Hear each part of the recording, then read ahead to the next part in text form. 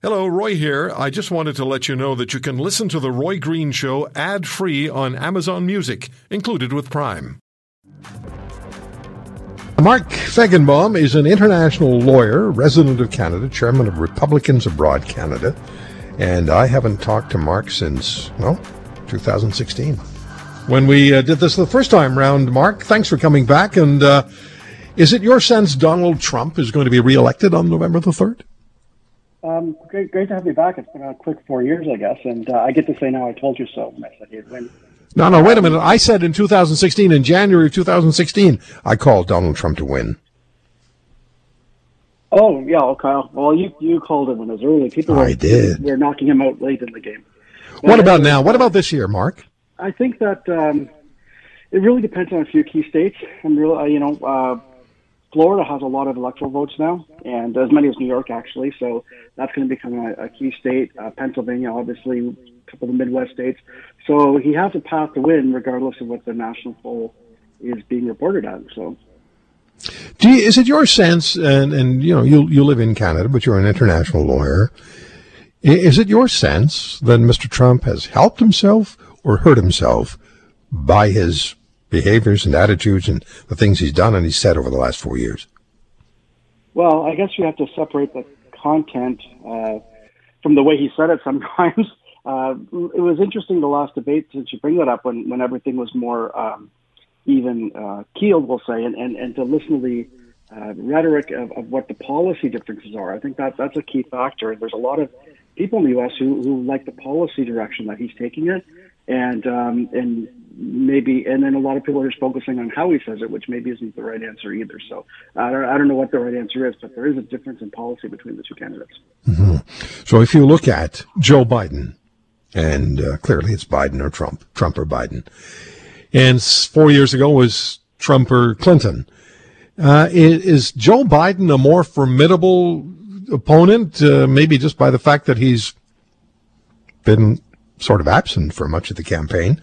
Let me rephrase that. Why Trump instead of Biden? Well, to answer probably the first part is whether it's a more formidable campaign. It's an interesting situation this time because people have already seen 4 years of what President Trump can do, and they've also seen 40 some odd years of Biden can do, where the Senator Clinton had some experience as a senator, but we really didn't see her in action that we have both times here. That being said, I think there's a little pluses and minuses related to the vice president. Again, he's well liked by a lot of people, a very different personality than the president, and then there's some minuses that also Senator Clinton had. So it's a whole mixed bag of anything. If they had picked Bernie Sanders, for instance, as the nominee, I think we may have had a different polling situation now too, right? Well, Sanders, Trump or Trump Sanders versus, as opposed to Trump Biden, would be just the separation would be just unbelievable. I mean, there were just I'm not sure how that first debate would have gone.